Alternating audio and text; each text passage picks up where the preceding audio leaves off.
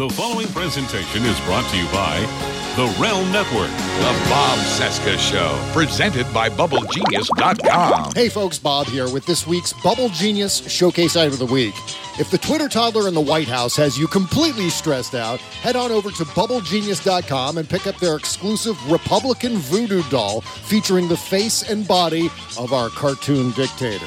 This item is only available for a limited time, so get yours now, only $25 at BubbleGenius.com, with a third of the proceeds going to support the campaigns of resistance candidates across the country. Plus, if you use our promo code BOBC at checkout, you'll get 15% off your entire order only at BubbleGenius.com. And now let the cartoons begin. A big darn deal. Broadcasting from Resistance headquarters, relentlessly fighting back against the clown dictator and his regime of deplorables. Never give up, never surrender. This is the Bob Cesca Show, presented by BubbleGenius.com. Good evening, everybody. This is Archie Bunker of 704 Houser Street, veteran of the big war, speaking on behalf of Guns for Everybody. Now, question. What was the first thing that the communists done when they took over in Russia? Answer, gun control. And there's a lot of people in this country want to do the same thing to us here in a kind of conspiracy, see.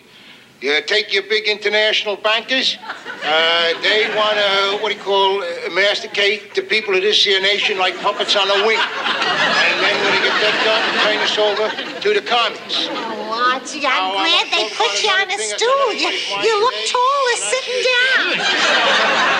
Now, I want to talk about another thing that's on everybody's mind today, and that's your stick-ups and your skyjackers, which, if that was up to me, I could end the skyjackers tomorrow. You could? All you got to do is arm all your passengers. Bob Cesca. Bob Cesca. You really are sick. The Bob Cesca Show.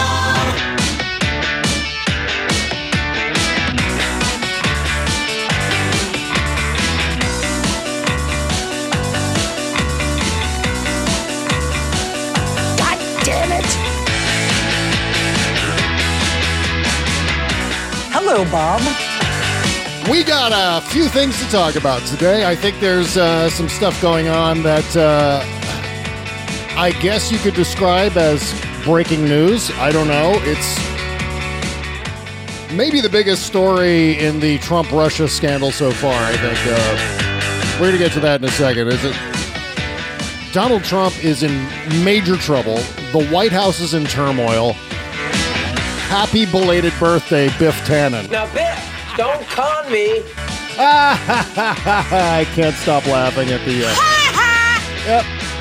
the misadventures of this White House, and it's this president. I mean, this guy is ground zero for all of his own problems. He's manufacturing every problem that he has and blaming everybody else. Yep, your party of personal responsibility, ladies and gentlemen. All right, let's bring him in. Let's bring in Cliff Schecter. Cliff Schecter is here.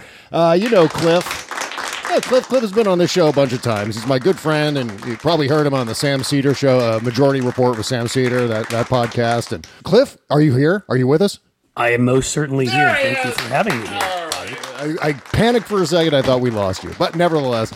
And so I don't know if you want to talk about this. I can cut this out of the show if you don't want to. You're starting your own podcast, aren't you? Yes. Yeah, starting my own podcast. Well, I'm going to be doing one with John Aravosis. So it's from America Blog. Yeah, we're on the same page, which means we're both incredibly annoyed by most things Republican Party, all things Trump, and just about everything Jill Steinian. And so we come from a similar place, which is we need some sanity, and so we're gonna do our best to provide it. When's it going to launch? Considering we always seem later than we want to. It's never. I intended to start June 1st, getting advice from fine folks like yourself on the best way to run one of these things. But we've got some stuff coming up with my kids, and I cannot not go on vacation to do a podcast. Oh, my I kids know. will kill me, and rightfully so. So we're looking at probably something more around July 1st. July 1st. That sounds perfect. All right. Well, good. I'm very much looking forward to it. It's going to Maybe be the first one should be the 4th of July, Bob, actually. Yeah, and you got to come on this show again to promote it as soon as you launch. So make sure you mark your calendar, and we'll get you on again to announce the big. You don't know the name of the podcast? It's going to be the Cliff and John Show or something like that, or there's just going to be. I did a little bit of a, and people were kind enough to give some funds in a GoFundMe, and the name I came up with then I still feel like is the best name for it, which is unprecedented. Perfect. Because it's the goal of what we want to accomplish, and it reminds people that Donald Trump's a moron who can't spell. So, I love it. God damn it! Yeah, and he's going to hate it. Donald Trump is going to hate it. All right. God damn it. Where do we begin? God damn it! Right, exactly. It's the Trump Crisis Day 147. And he's been tweeting today. We've got to get to Donald Trump's tweets. He seems a bit freaked out, yeah. Yeah, he's freaked out, and he's also confirming stories accidentally again. He likes to do that. I just hope we never run into a really clever fascist in this country. This one has made it so easy for us. I know. I mean, obviously the policies have been terrible, and Gorsuch is terrible, and all the rest. But, I mean, what we're talking about here, which is the investigation now focusing on Donald Trump, is because of what none of us need to be lawyers to know when you go on Lester Holt's show and you say, yeah, I forget what I said before and what my other guys said and the deputy attorney general said. I fired him because this whole Russia thing. I mean, it's a hoax. Exactly. Stupid Magoo. Donald Trump's a moron. Oh, Magoo, you done it again. All right. Yeah, by the way, I wanted to mention with regard to Tuesday's show, just a recap of something we did on Tuesday's show. The Alex Jones bit, apparently, that we did on Tuesday's show was a success. I would say it was a success. We did a bit where I cut in my own voice doing the Alex Jones voice into the Megyn Kelly interview. And so many people, I've been hearing from people all over Twitter. I've been getting emails. I've been getting DMs on Facebook. People were totally fooled thinking that was really Alex Jones's voice. And it was me. And I'm wondering what tipped people off that it was actually not really Alex Jones. Was it when Jones said that he has a tiny withered penis? Or was it when Jones admitted that he was addicted to crystal meth and can't stop tweaking small devices? What part of that bit finally tipped you off that it was fake? I think he could have actually said any of those things. That's the problem. Maybe. Guys who look like him always have tiny little dicks. And the meth thing, I don't think that's a real jump. No, certainly not. It's either meth or cocaine. I have no confirmation whether Alex Jones is on any drugs, but I just know it to be true. I just know it to be true. Exactly. So, yeah, I mean, I thought it was funny that so many people thought it was real, despite the fact that Alex Jones, in this interview clip, this obviously fake interview clip, he's talking about the shadow people and taking apart his VCR. I think maybe that's an indication that it's not real, but nevertheless. No, I don't listen to him because I don't have that kind of patience, but I have the feeling that his show sounds a lot like that, Bob. That's the thing. You're good at impressions, and frankly, he's a lunatic. So, I mean, yeah, I don't think there's any. I like the VCR may have given it away because people are like, what's that? What's a VCR? Who aren't as old as you and I. Remember the dark days of movies you had to rewind. Well, I mean, since you haven't listened to the show, let me describe the Alex Jones show to you, Cliff. It is cortisol with a voice. He is a talking deep vein thrombosis is what Donald Trump is. I mean, not Donald Trump, Alex Jones. I'm mixing up these guys, and of course, they're probably pretty much the same. Well, I saw him. I mean, I have seen him interviewed here and there. There was a time, and obviously, we're now looking at this again with Megyn Kelly having him on and all the crap that NBC is rightfully taking for that. I watched that, ignoramus once on Piers Morgan, who's a jackwagon himself, except for the fact that he was actually good on guns for a bit. Yeah. And so I did see Alex Jones lose his mind and start screaming stuff about 1776. In fact, I think you may have even helped make that into a video, as I remember. So yes, I have seen his lunacy, but I haven't seen the actual in the confines of his show. Yeah. Well, I'm glad to know that all of our listeners, though, have a very sick mind when it comes to to Alex Jones. I was believing that he's doing all these things and he's got a tiny withered penis. But yeah, of course, all of our listeners are so sick. You people are sick. Yes, they are sick.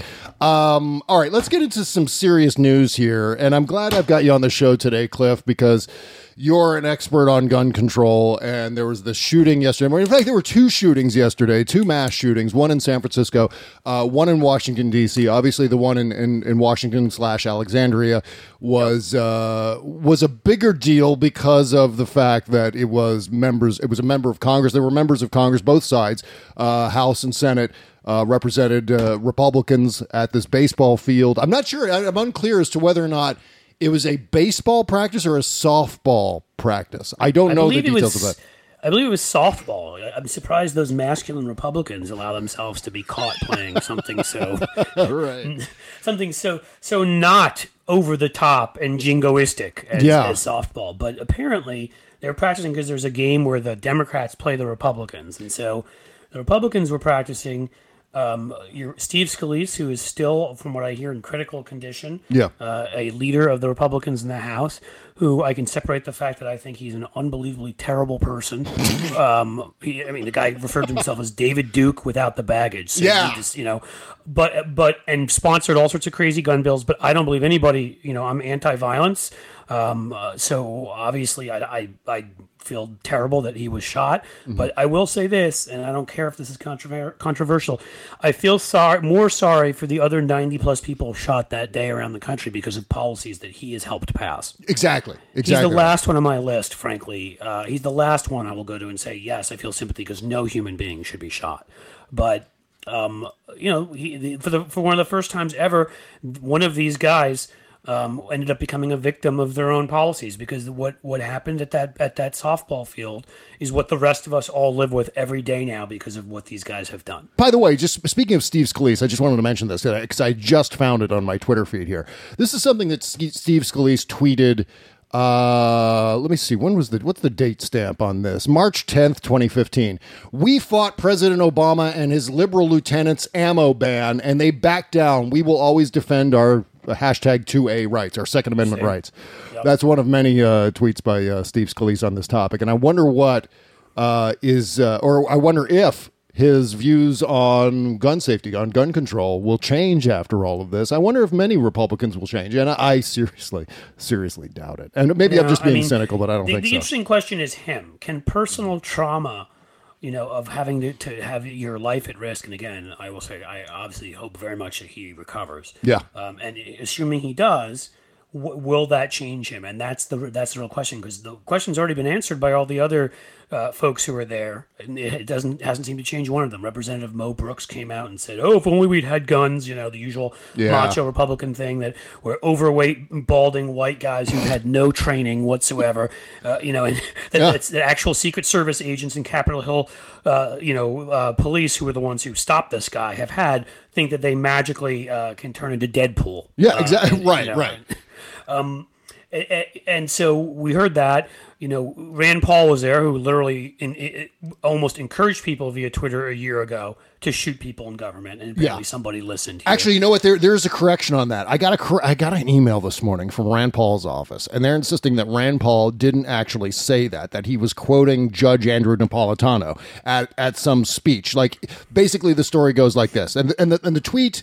Let me see if I can find the tweet here. He was aiming it at Napolitano. That is true, I remember. So maybe that's true. Yeah. Which I will apologize, and I don't want to get it wrong. So. Well, no, I mean, I didn't know. And it looked very obviously as if it was spoken by Rand Paul. It wasn't clarified that it was Judge Napolitano who was saying it. But the quote is, "Why do we have a Second Amendment? It's not to shoot deer, it's to shoot at the government when it becomes tyrannical." So while that may not have been Rand Paul, it was Fox News Channel's Judge Andrew Napolitano who said that thing, and Rand Paul tweeted that out. I don't think he tweeted it out to say, "Look how wrong this is." I don't think he was saying, because there was no indication that Rand Paul disagreed. And of course, when Sergio Gore from Rand Paul's office wrote to me and said, "You got to change the attribution in your Salon article to reflect that it was Napolitano, not Rand Paul," which I did. I changed my article in Salon to reflect that. But I asked Sergio, I said, "Look, does the senator agree with Judge Napolitano's assessment that the Second Amendment is about shooting at the government when it becomes tyrannical. I haven't heard back from him yet. Yeah. Haven't heard back. I'm pretty sure I remember Rand Paul making similar statements. I'm positive his dad did, and granted, we can't blame him if it was just his dad who said it, but Rand Paul, as somebody who has followed this issue, has worked on this issue, has been terrible on it. It's like all his other sort of libertarianism for Confederate white guy issues. Exactly. You're a woman? Sorry, no abortion. You're gay? Sorry, you can't get married. See, the libertarianism doesn't extend to them. Yeah, well, this but if is it's something that a Confederate white guy might be interested in, like, let's say, buying a machine gun, oh, the libertarianism's out in full force. Oh, yeah. And this is a standard off-the-shelf thing. Spend a long enough time on Twitter, and you'll get dozens of gun nuts on your Twitter feed telling you that, like people like Dan Badandi and Alex Jones, they honestly believe that the Second Amendment is about preventing government tyranny, as if you, with your sawed-off shotgun, are going to stop, 24 federal agents from arresting you if they come to your house. Can I make a simple point there? Yeah. That I feel like is important. Okay. I mean, people probably heard this before, but it should be injected into the discussion. First of all, you're exactly right. Anybody here use GPS to drive besides everybody? Yeah. The government can far more accurately pinpoint where you are right now and put a smart bomb in your butt if they want to. Exactly. Okay? Yeah. It's Glenn Greenwald's worst nightmare, and they could do it if they want, and you will die, and your little pop gun isn't going to fight back. So first of all, if the Second Amendment was about that, you'd still lose. But second of all, Second Amendment was not about that. It had nothing to do with that. In fact, this interpretation was invented by the Federalist Society, right-wing judges and others.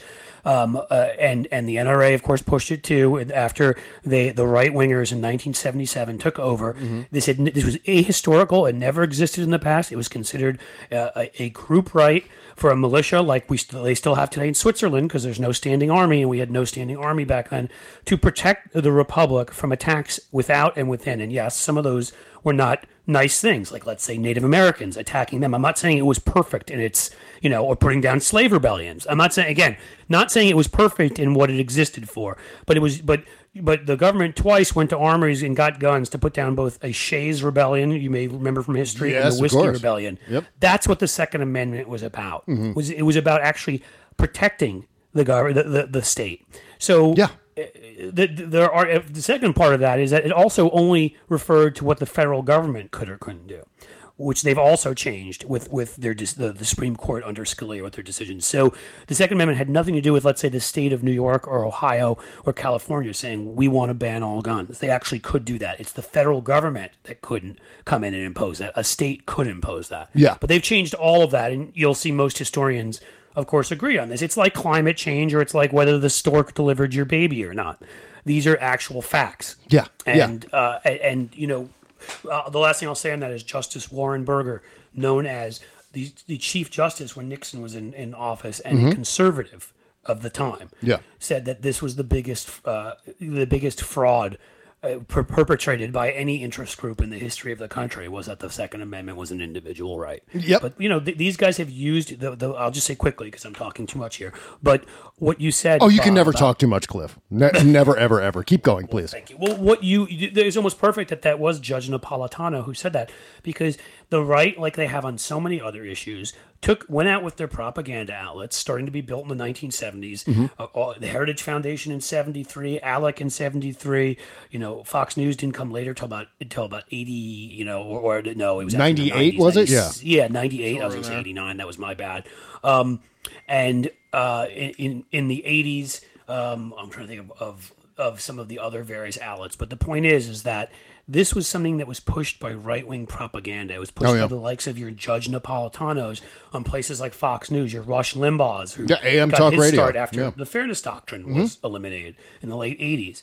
And that doesn't mean it's true, and it's not true. It's sort of like the intellectuals, such as they are on the right, which is not, whatever you think of that term. But the ones who pretend to be intellectuals have been bought off, and the politicians adjusted to what the TV personalities and radio personalities were saying, kind of like everything else. Yeah. They do. Right, and what we've gotten to now, the place we've gotten to now, has everything to do with absolutism when it comes to the Second Amendment, where there are no regulations that are actually acceptable by both the gun lobby and, of course, subsequently the congressional Republicans. They don't want to pass anything now, when in fact years ago they were okay with things like background checks. In fact, in the wake of shootings like Virginia Tech, I remember Virginia Tech and many other shootings subsequent to that. The NRA always went to mental health. Like, why don't we focus on mental health in this country? That'll solve the problem. And then when Barack Obama goes forward and tries to pass something like the Obama rule or tries to expand the mental health database, they're suddenly opposed to it. Like, for example, with the Obama rule, that was repealed by the Republican Congress, including Steve Scalise, back in February, and signed by Donald Trump. They eliminated the Obama rule, which would have expanded the mental health database, allowing the Social Security Administration to provide to the mental health database the names of people who are personally incapacitated, who can't control their own finances, and so forth. Those are people you definitely want to have guns. Exactly. I mean, background checks were so non-controversial, Bob, that in 1999 or 2000, it may have been in the wake of Columbine, the Senate overwhelmingly passed background checks, ended up being killed in the House by the Republicans, of course. But it was passed in the Senate, and such left-wing ideologues as Sam Brownback, Mitch McConnell, John McCain, and others voted for it. Chuck Grassley, I think Orrin Hatch. I mean, it wasn't controversial to the NRA and Rush Limbaugh, people like that. Kind of like cap and trade was originally a conservative plan. Kind of like Obamacare. Was originally a conservative plan. I was just going to say. The other thing we're seeing too now, as part of the Republican strategy to make the Second Amendment as absolute as possible, is we've been seeing a lot of eliminationist rhetoric, and plus we've been seeing a lot of Republicans who like to symbolically shoot things in campaign ads and videos. For example, Rand Paul, going back to Rand Paul again. Rand Paul shot a commercial last year in which he was using an AR-15, the same rifle used at Sandy Hook and the same rifle potentially used at Alexandria. I'm not sure exactly if they were able to confirm that it was an AR-15, but witnesses reported that the shooter in Alexandria used an AR-15 and a pistol to open fire at members of Congress. It's pretty much known as the mass shooter's weapon of choice. Exactly. It's so easy to handle when you're mowing down innocent people. Right. It's the most popular firearm in the United States right now. The best sold firearm is the AR-15, the Sandy Hook goddamn weapon. And Rand Paul used an AR-15 to shoot the U.S. tax code. And we're to believe that the Republican Party is not into using firearms to make political statements and then condemning people like this guy Hodgkinson who shot at the remember all the guys that showed up to Obama's events? Yeah.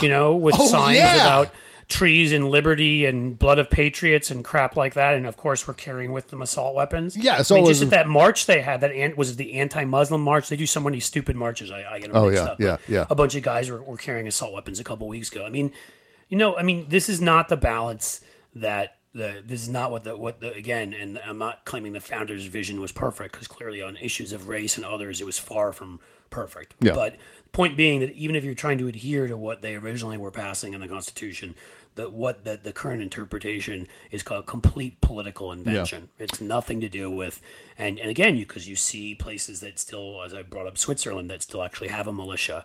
That's what they were thinking, because they didn't have a standing army. So you didn't have guns in your home for defense, because that was just a wimpy who did that, I mean, if you went back to them and talked about the right to bear arms, like, oh my God, I have to have a gun for this, they would laugh at you. Yeah. They were talking about fighting, putting down rebellions internally and keeping foreign invaders out.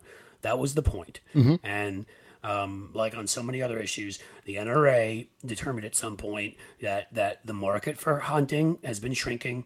The households with gun ownership have fallen from, at this point of about 1975, 50% of American households had guns in them. We're now down to below a third, about 31%. Yeah. And so what they need to do is they need to gin up crazy people to buy more guns. The problem is if you do that and then they have to go through a background check and you won't allow them to get a gun, well, then that doesn't help. So you have to block background checks so crazy people can still get them. If you, for example, have a law like Virginia did, where this shooting just took place, as of a couple of years ago, where you can only buy one gun a month. What sane person needs to buy more than one gun a month? Oh, I know. If you're not gun running or you're not putting an arsenal together, you don't. Well, they got rid of that law because that was apparently too much of a burden on law-abiding. I mean, these are all things the NRA has supported, not because they have anything to do with the Second Amendment or anything to do with people's right to own guns, which, by the way, I believe in. I just believe in a regulated right. There are people out there who call for a full ban. I'm not one of those people. I do believe people should have some rights to gun ownership, but I also believe that you can find a model like Canada or parts of Scandinavia or others that are kind of the happy medium between, let's say, where we are and Japan is, where they ban guns almost completely. Well, yes, of course, because, I mean, what amendment in the Constitution is absolute? None of them. Nothing. No single clause in the entire U.S. Constitution is, at least in terms of the Bill of Rights, is an absolute right. I mean, we're regulating free speech all the time. We're regulating peaceful assembly. For example, peaceful assembly. After the shooting yesterday in Alexandria, they closed down Pennsylvania Avenue in front of the White House. That's preventing peaceable assembly in front of the White House. So that is an exception to the assembly clause of the First Amendment. There are exceptions to all of this stuff, and the word regulated, by the way, is right there in the Second Amendment. I mean, this is, you can't deny well regulated. Exactly right. Because it's not even ambiguous. They've just chosen to do, and again, we've all dealt with this. Anybody like you or myself or others who've been in this long enough know that you can go up against the right on anything as clear-cut as this or climate change or whether more birth control leads to fewer abortions and births or any issue that science has already determined as fact. You can go up against them, and it doesn't much matter what the real facts are. It just matters how loud the microphone is. And often the right has a much louder microphone, and that's caused us a lot of trouble. Yeah, absolutely.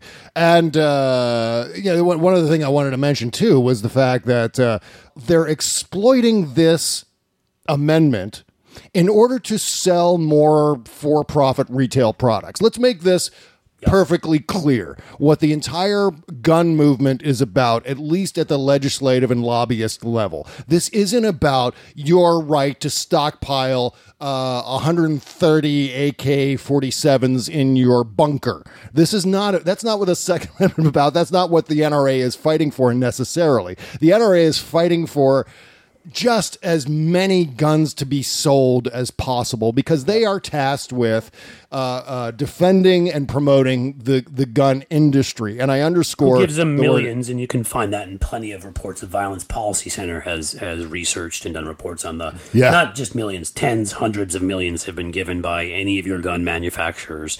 And those who manufacture things like let's say silencers, which is shocking that they're trying to legalize those right now. Yeah. I wonder if the silencer industry has given money to the NRA, who's then given money to senators and congressmen who've decided to bring that issue up. Yeah, I'm sure you'll find no connections there. And again, it's really just about selling as many guns and gun-related products as possible. And again, it's not about your rights other than your right to go to a store and to pay cash money for a firearm. And that's it. I mean, it might as well be cars or cans of soup or whatever. These are retail products. These are not divine items that are handed down from God to you. That's not the way any of this works now. And maybe at one point there was a more sacred defending of the Second Amendment. Maybe that defense was maybe more noble at some point in the probably distant past. But now... And there are some people still who defend it in a noble way. They've just all ended up getting fired from conservative magazines and stuff like that, who've said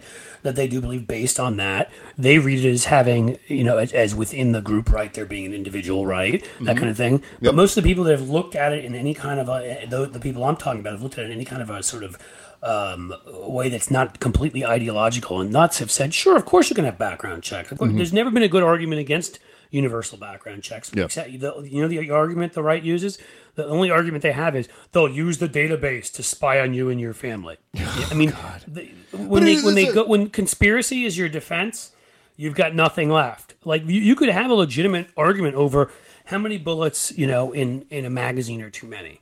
Is it 5? Is it 10? Is it 25? Is it 100? One could have that debate and come down in different places, right? I mean, different states have done it. New York passed one where they said 7. Colorado did 15. When they passed their various gun control laws, there are a lot of places that say 10. So there are legitimate debates that can be had, but there really is absolutely no legitimate reason to not have background checks, as we conduct background checks for people who want to, drive heavy machinery, or agencies that hire babysitters, or any number of other things where people can cause harm. You do a background check. It's a common sense thing to do. Yeah. I wanted to mention, too, before we take a break here, is that this is something that mental illness national registry is something that Wayne LaPierre and the NRA have absolutely supported in recent memory. This article is dated December 21st, 2012. So this is right after Sandy Hook. The headline in the Washington Post: the NRA wants an active mental illness database. 38 states have that now. In his Friday morning news conference, National Rifle Association Chief Executive Wayne LaPierre floated the idea of a national registry of the mentally ill as one way to stem gun violence. Quote, "How can we possibly even guess how many, given our nation's refusal to create an active national database of the mentally ill?" I guess how many shooters, I guess he was saying. Turns out many states are ahead of them. 38 states require or authorize the use of certain mental health records for use in a firearm background check, according to the Law Center to Prevent Gun Violence, a San Francisco-based nonprofit, et cetera, et cetera, et cetera. This is something they oppose now. Obviously, as I mentioned earlier, the Republicans repealed Barack Obama's rule about expanding the mental health database and so forth. This is something that's no longer on the table. And so my conclusion to all of this is that as much as I think we need to have a reasonable discussion about this, I don't think it's going to happen as long as the Republicans continue down this road, because as time goes on, their position doesn't get more moderate. It actually becomes more absolutist and more conservative. So right. Just like on everything else, the reasonable conversations are few and far between with them on any of the major issues these days. Why would this one be any different? And I'd like to think that Steve Scalise, like James Brady and Ronald Reagan before him, will see the light through this tragedy and to get a clue about all of this stuff. But I doubt it. I have, call me cynical, I don't know what, but I'm very doubtful as to whether or not Steve Scalise is actually going to, or the rest of the Republican caucus for that matter, are going to actually turn around and say, hey, you know what? Maybe we've been too radical on this. Maybe we need to, ease up a little bit and if talk 20 about innocent children mowed down at their school couldn't do it. The only way to get this kind of stuff passed is to vote Republicans out of office. That's absolutely right. And it didn't work then. I don't know if it's going to work now. Again, like I said, Sandy Hook didn't get them to change. It got them to entrench further. So I don't know. I don't know what's going to happen. But I do know what's going to happen on Saturday. Saturday is Father's Day. You're a dad, Cliff, right? Darn straight, my friend. Yep. And you've got how many kids? You've got a couple of boys, huh? I do. I've got 2 boys, a 10-year-old and a 7-year-old. And do you have anything fun? Anything fun planned for this weekend? We're actually going to be up on the lake, as we call it here in my part of the world. And so we're going to go out and get some ice cream, maybe see a movie. We're not sure of all of it yet, but we're going to do fun stuff. Let me ask you this, Cliff. Have you ever taught your boys how to shave? I know they've got some time before they actually have to shave for real, but have you ever done that ritual where you get your boys together, or they ask you, they come into the bathroom while you're shaving and say, hey, Dad, how do you do that? I have, absolutely. It is a ritual. I remember with my dad, the same thing, and they came in and they wanted to see, they're fascinated by it. So absolutely. Because, my dad taught me how to shave, and he taught me how to shave. Unfortunately, he taught me how to shave with those little blue plastic disposable razors manufactured by a company that rhymes with Schmilet. I did those razors. That was a recipe for razor burn and just really bad shaving, which I walked around with for years. Like, I don't know what to do about this. Along comes Harry's razors, right? It's the little things, isn't it? What thoughtful little thing can we do for our dads on Father's Day this year? Something personal and practical. A nice shave set from Harry's might be the answer. It's the quality I've been telling you about all along. The balanced handle, a trio of Harry's famous 5-blade precision cartridges, and their foamy moisturizing shave gel, starting at just $15, $10 when you use my discount code. Or check out at Harry's limited edition Father's Day set, with the storm gray handle, a chrome razor stand, the foaming shave gel, 3 replacement blades, and a travel cover in a gift box with free custom engraving and a card if you'd like a card with your Father's Day gift for your dad. And save $5 off any set if you enter my code BOBC at harrys.com. That's harrys.com, HARRYS.com. And remember to enter the code BOBC at checkout. It helps the show and helps you figure out Father's Day. That's harrys.com. Don't forget harrys.com and the checkout code BOBC. And happy Father's Day to my dad and to your dad. The Bob Cesca Show.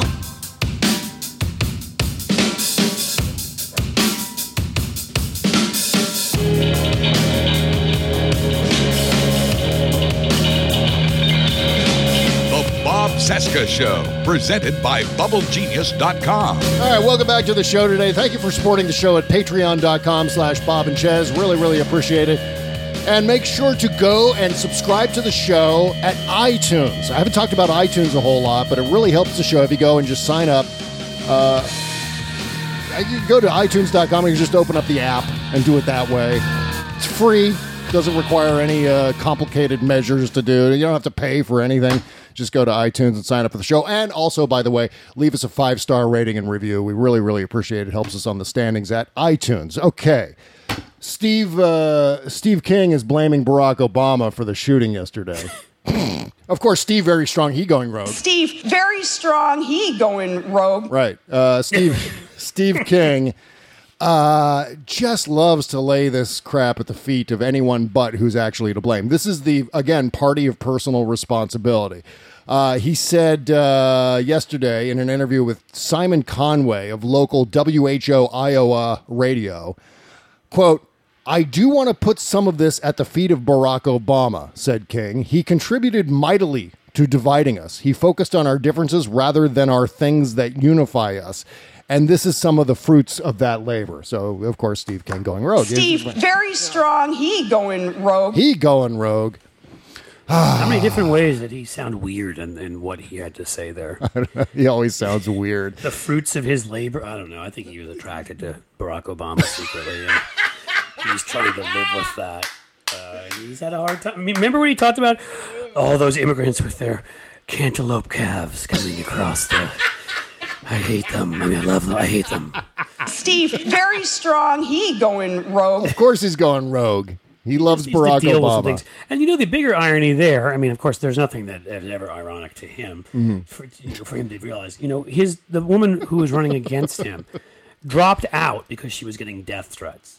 Yeah. So, you know, so the fans of Steve King, obviously, I assume they were fans of Steve King, certainly non-fans of his opponent, were calling her and threatening her, but he couldn't look at his own district to see what's dividing us. He needed to look to the past president. Yeah. Who divided us by being black. Right. And I'm so glad you brought up that his opponent dropped out, or one of his opponents dropped out. Yeah. I don't know if they've had the Democratic primary there yet or what, but I know that we've lost, I think, 2 Democratic candidates because of intimidation and threats to them. That's true. Yeah.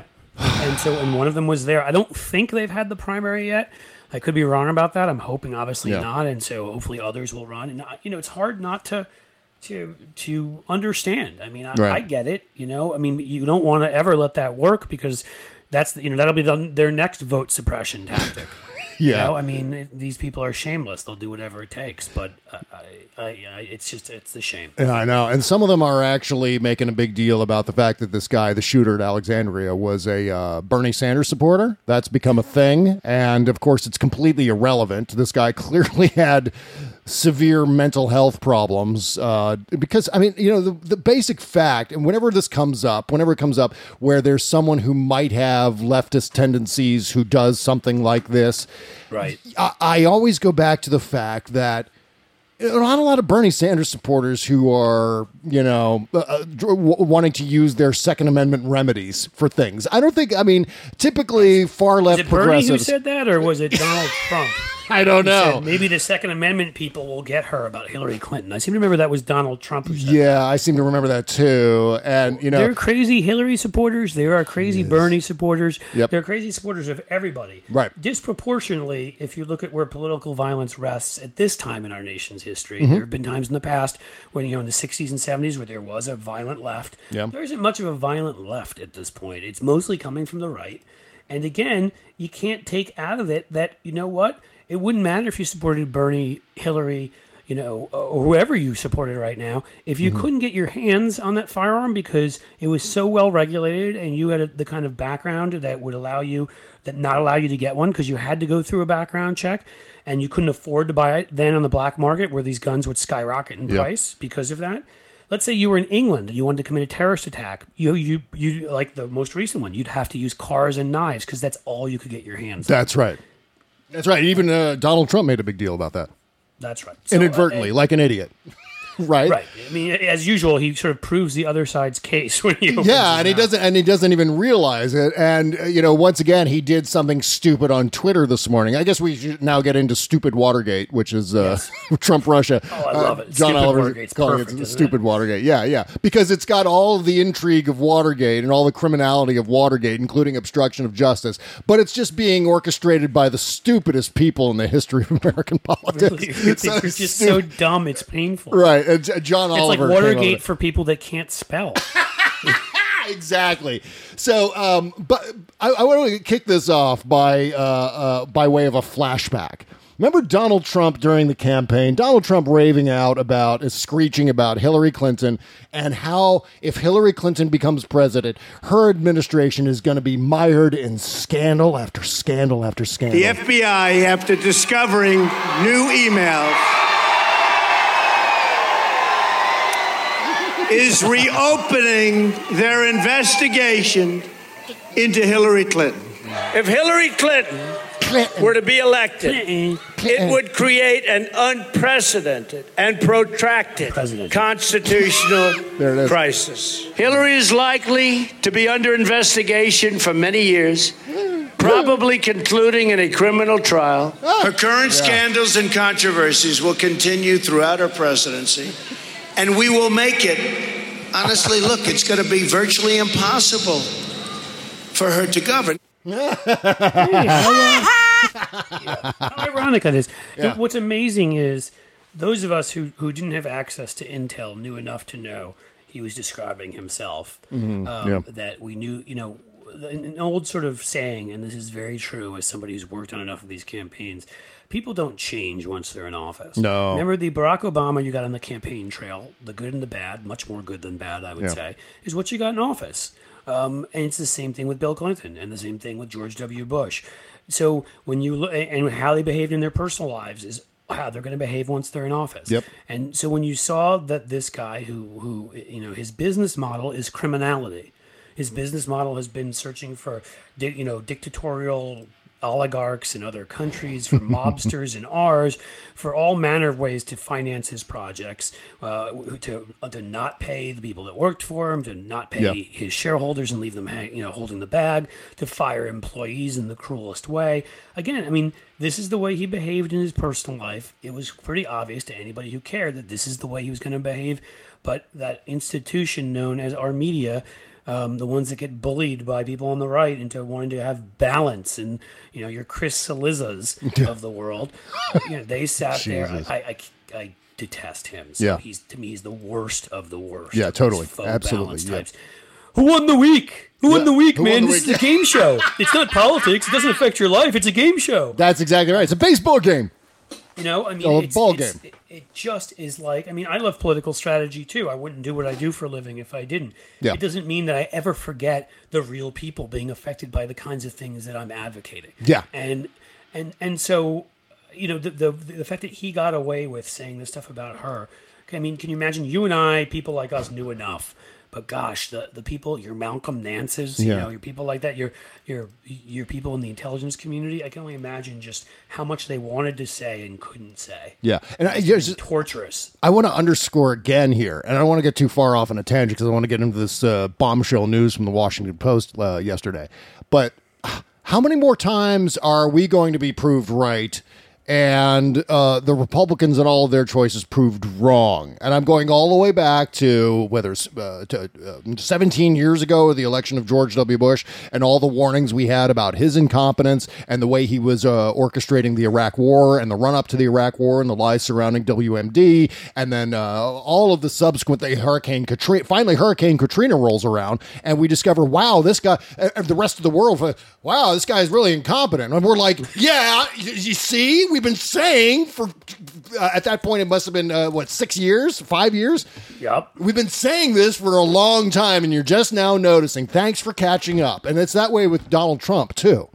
And time and time again, they're just on the wrong side of history. They're on the wrong side of these issues.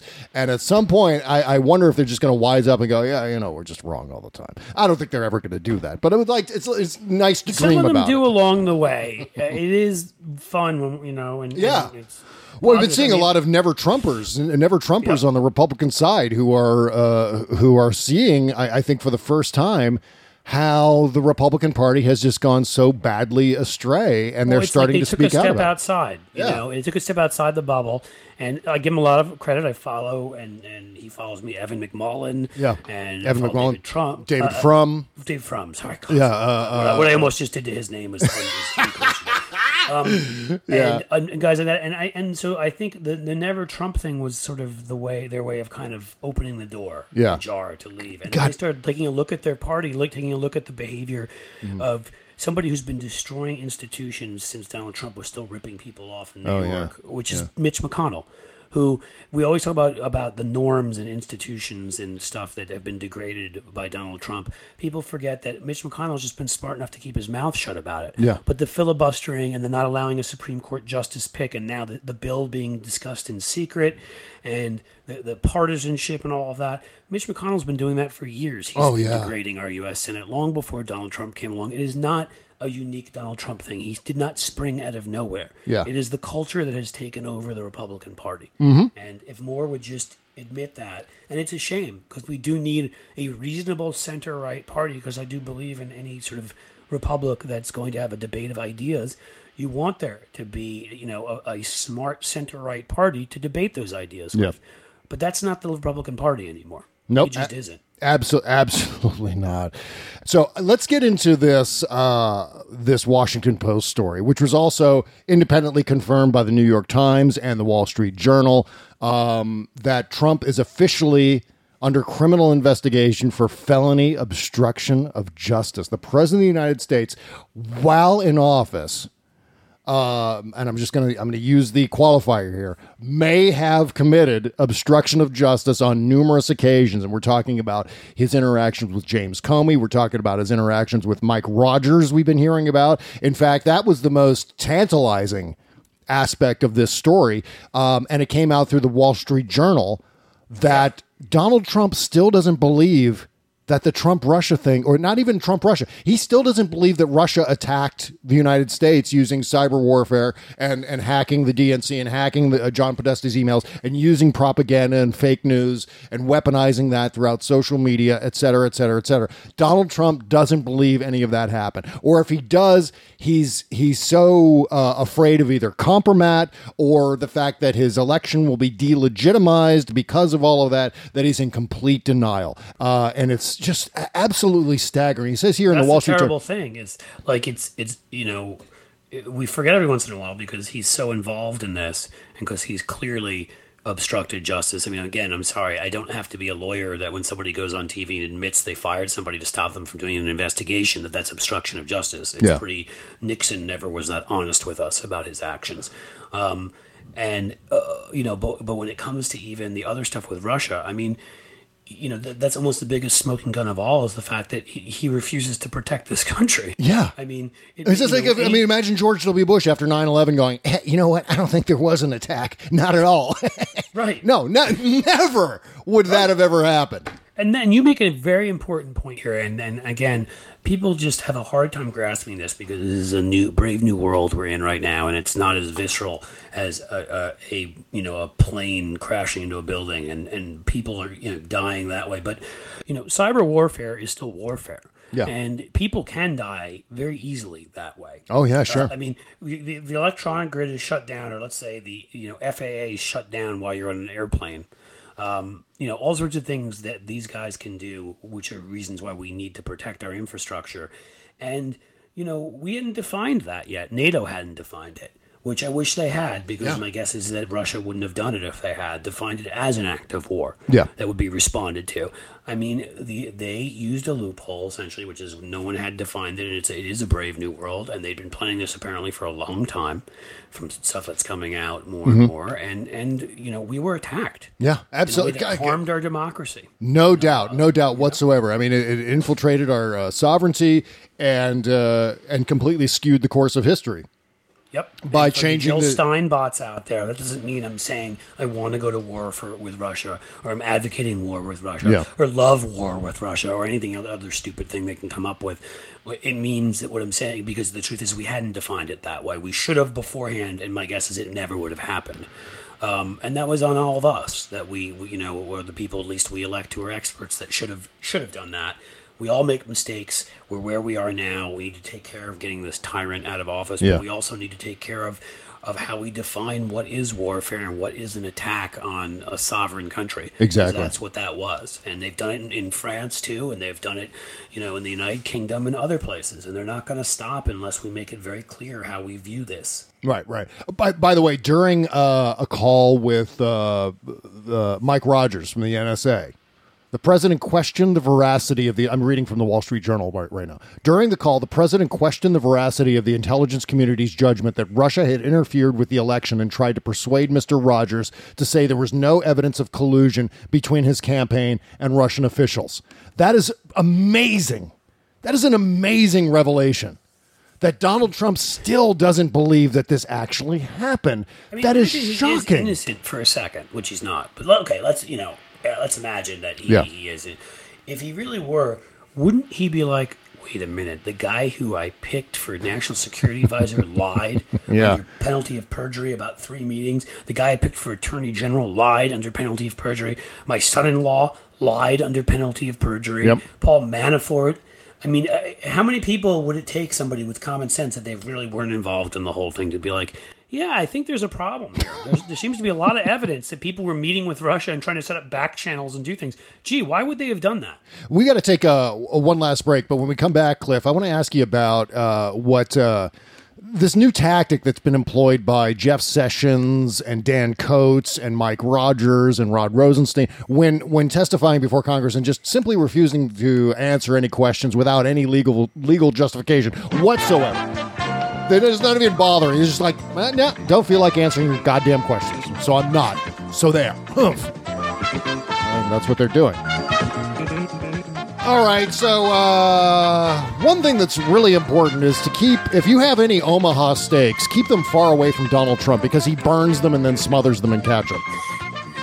And Omaha steaks, goddamn it, the best steak I've ever tried. And I'm going to get to my other favorite thing from Omaha Steaks in just a second because I ate way too many of them. But Father's Day is coming up. What does Dad like? I think Dad loves steaks.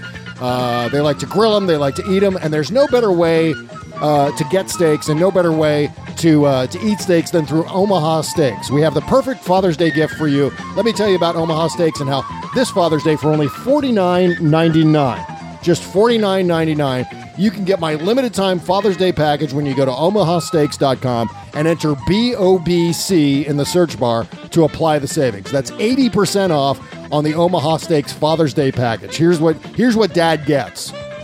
2 tender and mild filet mignons, 2 bold and beefy top sirloins, 4 crispy chicken fried steaks, 4 juicy boneless pork chops, 4 all-beef Omaha steak burgers, 4 award-winning jumbo franks, 12 ounces of all-beef meatballs.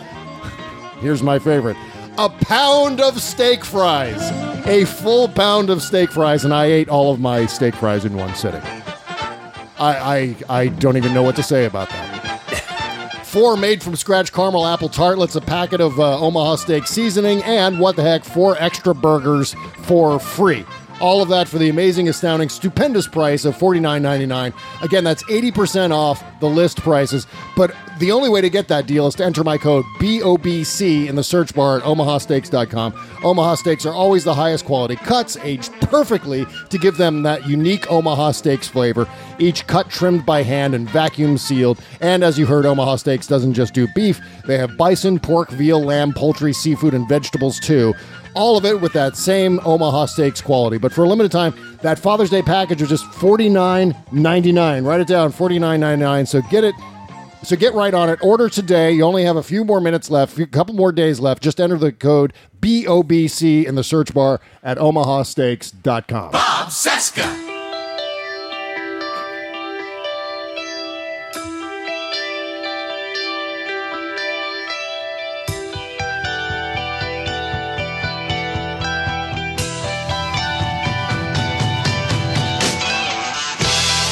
This is the Bob Cesca Show, presented by BubbleGenius.com. Thank you for joining us today. Cliff Schecter is here from the Majority Report podcast and his brand new podcast that he's starting up with John Aravosis from America Blog. Yep. All right, we're talking about stupid Watergate. So what is your opinion as a man of the law about what's going on with these guys or just completely refusing to answer any questions regarding their conversations with Donald Trump? It's not executive privilege unless Donald Trump has a time machine, which I assume he doesn't have one. But I mean, how do they call that Trump point? Yes, something. I don't know what they would do to actually, because what Jeff Sessions was saying was that he's, and this also goes for Dan Coates and Mike Rogers and all the others who were doing this, but they were saying that we're not going to answer any questions about our conversations with Donald Trump because of executive privilege that Donald Trump has not exerted, but which he might exert. But he hasn't exerted it yet, so why is it privileged? I don't understand this. Please explain to me, Cliff Schecter. There is no explanation. There is no. Thank you. I've just followed what legal scholars have said, and every single one, including former Watergate prosecutors and others, have said the same thing, which is, excuse me, that makes no sense. Yeah. There is no right to say, I don't feel like answering these questions. It's completely baffling. But what I really enjoyed is watching Kamala Harris, who is awesome. Is the first woman. Who is the first woman attorney general in California, also the first Indian American, Asian American, African American, and Jamaican American. Yes, she has all that. So she's many things that white privileged boys like Mr. Sessions, who only are where they are because of what sheets they're willing to wear and march with. Watching them just freak at having to answer, having her just own them. Yeah. And John McCain and all these guys who are all getting bloated 80-year-old white guys who just have seen that their day has passed them by. And it's the people like Kamala Harris who now are going to be our future. It was enjoyable to watch them freak out over that. Yeah. By the way, we have some of John McCain's questioning of Jeff Sessions from the other day. I love playing this audio. One trick is to tell them stories that don't go anywhere. Like the time I caught the ferry over to Shelbyville, I needed a new heel for my shoe. So I decided to go to Morganville. All right, enough of that. Old man, shouts at cloud. This is amazing. This exchange with Senator King and Jeff Sessions. Senator King says, I respect your willingness to be here. You testified a few minutes ago. I'm not able to invoke executive privilege. That's up to the president. Has the president invoked an executive privilege in the case of your testimony here today? Jeff Sessions says, he has not. King, then what is the basis of your refusal to answer these questions? Sessions, Senator King, the president has a constitutional... King, I understand that, but the president hasn't asserted that. You said you don't have the power to exert executive privilege, so what is the legal basis for your refusal to answer the questions? Sessions, I'm protecting the right of the president to assert it if he chooses, and there may be other privileges that could apply in this circumstance. King, well, I don't understand how you can have it both ways. The president cannot assert it, And you've testified that only the president can assert it, and yet I just don't understand the legal basis for your refusal to answer. Sessions, what we try to do, I think most cabinet officials, others that you questioned recently, officials before the committee, protect the president's right to do so. If it comes to a point where the issue is clear and there's a dispute about it, at some point the president will either assert the privilege or not, or some other privilege would be asserted. This is just madness. This is loony. I've never seen. I mean, have you ever seen anything like that? I've never seen that before. He's breaking the law. Yeah, he's doing. It's contempt of Congress. Under oath, he's required to answer. And frankly, if this were a Congress that that was filled with what were once sane Republicans or independents or Democrats or really anybody but partisan right-wing hacks, he would have been held in contempt for it. I spent 4 years, Cliff, studying politics, and 5 years in college studying politics. I have never once heard of retroactive executive privilege on something that wasn't or was said earlier in time, except if the president somehow, as I said, has a time machine that he can go back, a time-traveling DeLorean that he can go back in time and meet up with himself and say, exert executive privilege on this when Jeff Sessions is about to speak, and Trump of the past goes, okay, and then he says, I exert executive privilege, and then Jeff Sessions goes to Congress and says, executive privilege. Oh, okay, fine. I guess you can't answer that question because of executive privilege. That did not happen, and that cannot happen. It is a paradox. This whole thing is a paradox. But if he did have that time machine, he would probably have said things like, maybe you should start working out now, for example. Maybe you shouldn't collude with Russia. Don't collude with Russia. Trump Twitter, of the past, possibly not a great idea, right? As a way to communicate, those kinds of things. So we had this story by the Washington Post, New York Times, Wall Street Journal, again, each with their own independent sources confirming the same thing, that an obstruction of justice investigation is taking place under the auspices of Robert Mueller, the special counsel. And that, by the way, obstruction of justice is a felony. So instead of saying, no, that's fake news, there is no obstruction of justice investigation, blah, blah, blah, Trump went ahead and accidentally confirmed the story by tweeting, they made up a phony collusion with the Russia story, found zero proof. Jesus Christ, this guy. They found zero proof, so now they go for obstruction of justice on the phony story. Nice. He just confirmed that the story is true. I wonder why, you done it again. Every other lawyer besides this Kasowitz guy who used to sell used Chevy Suburbans, I think. Yeah, I'm sure. Oh my God, how slimy is he, Cliff? Oh my God, he's like a slick trail. A Jamaican bobsled team could have rode on him and won the medal that way. Yeah, he's the only one. All the rest of them are like, we're not working for this guy. They just know that whatever they tell him, he'll just confirm everything on Twitter anyhow. Right. I mean, what an idiot. This is just such a train wreck. And you know what? I mean, going back to your original point that we're so glad that these despots are so incompetent that we're actually able to spot all of this stuff just coming down Main Street. We can see it coming from a mile away. Because if this had been someone like Ted Cruz, I think this would have been handled in a much more competent way. None of this would have been telegraphed so obviously. But because it's Donald Trump, it's like, yeah, sure, he's lying, and sure, he colluded with Russia, and sure, he's admitting it. He's admitting all of it. It's obstruction of justice. All of it. Everything is so obvious. I ordered the code red. I mean, that's essentially what he does. Yeah, he challenges manhood. The most amazing thing I've ever heard him say is, the leaks are real, but the reporting is fake. I mean, I cannot believe that he continues to walk into his own propeller. I mean, it is amazing. It's like that scene from Raiders of the Lost Ark where they're fighting around that plane and it's spinning around and the propellers are going, but there's only one guy. Thought about that scene, seriously, that when you said that, as soon as you said that, yeah, but it comes to mind immediately. But it's only the big bald guy punching himself and then backing his own self into the propeller. There's no Indiana Jones in the scene. He's pushing him toward it. And look the other way and not be chopped. Little bits. So what do you think on this one too, Cliff? The Senate has now voted 97-2, as I said, for new sanctions on Russia. Do you think the president will, we talked about this earlier though, I mean, do you think the president though will sign this legislation or will he veto it?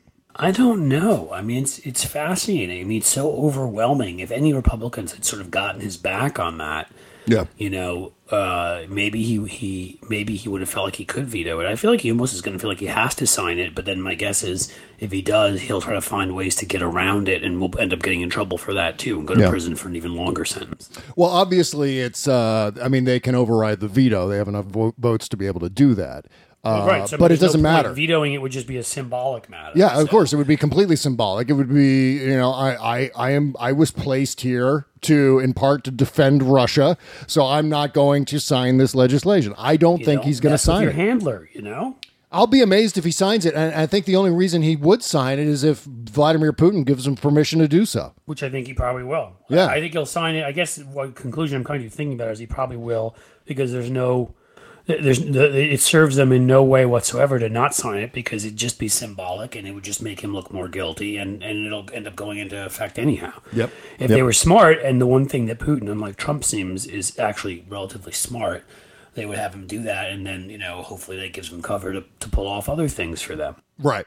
Or he could, refuse to enforce the sanctions or something like that. I don't know. I mean, I don't know what. I got to ask you something, Bob, if I'm allowed to do that on the show. Okay. I've seen people with theories on this, some smart people, and I think I've been convinced at this point that Michael Flynn was actually turned and was an actual Russian spy after he was fired from the DNI. I don't have proof. I have what I've read by some smart people out there. You think there's any other folks like that who literally aren't just being incompetent, aren't just trading for, immediate benefit of winning an election or whatever? Do you think there are folks that actually were turned? I think there are more than we can possibly imagine. I think when we find out who's been compromised by the Russians, it's going to be a long, long list. I mean, we read, there was a story in Bloomberg the other day. 2,300 American officials have been targeted for compromising information by the Russians. 2,300 in New York and Washington alone. So we're talking about politicians, we're talking about media figures who they're I guess how the story went is that they're turning on cameras and microphones to spy on people. That's what the Russians are doing, which is something we learned about the capability of being able to do something like that. We discovered that during the Snowden revelations. There was a couple of things. There was one called Gumfish. At this point, I don't know if it's. I mean, I've talked about this a little bit. That I do think that Snowden being a useful idiot was quite helpful to Putin in terms of. Yep. Because, I mean, we had... it almost feels like that was the beginning. Yeah, exactly. That was the start of it. And I think part of the capabilities that Putin was able to put together as far as active measures go to attack American politicians, to attack the election, I think a lot of that information was gathered from Edward Snowden. And maybe not necessarily because Edward Snowden handed it to them necessarily. Right. But I do think, I mean, there were reports that came out in 2015 that said that, British intelligence discovered that both Russia and China got their hands on Snowden's documents. They were able to either infiltrate his laptops or the laptops owned by, or computers owned by Glenn Greenwald or Laura Poitras or any of the people who had Snowden documents at the time. That information was attacked, infiltrated, and then gathered up by both Russia and China.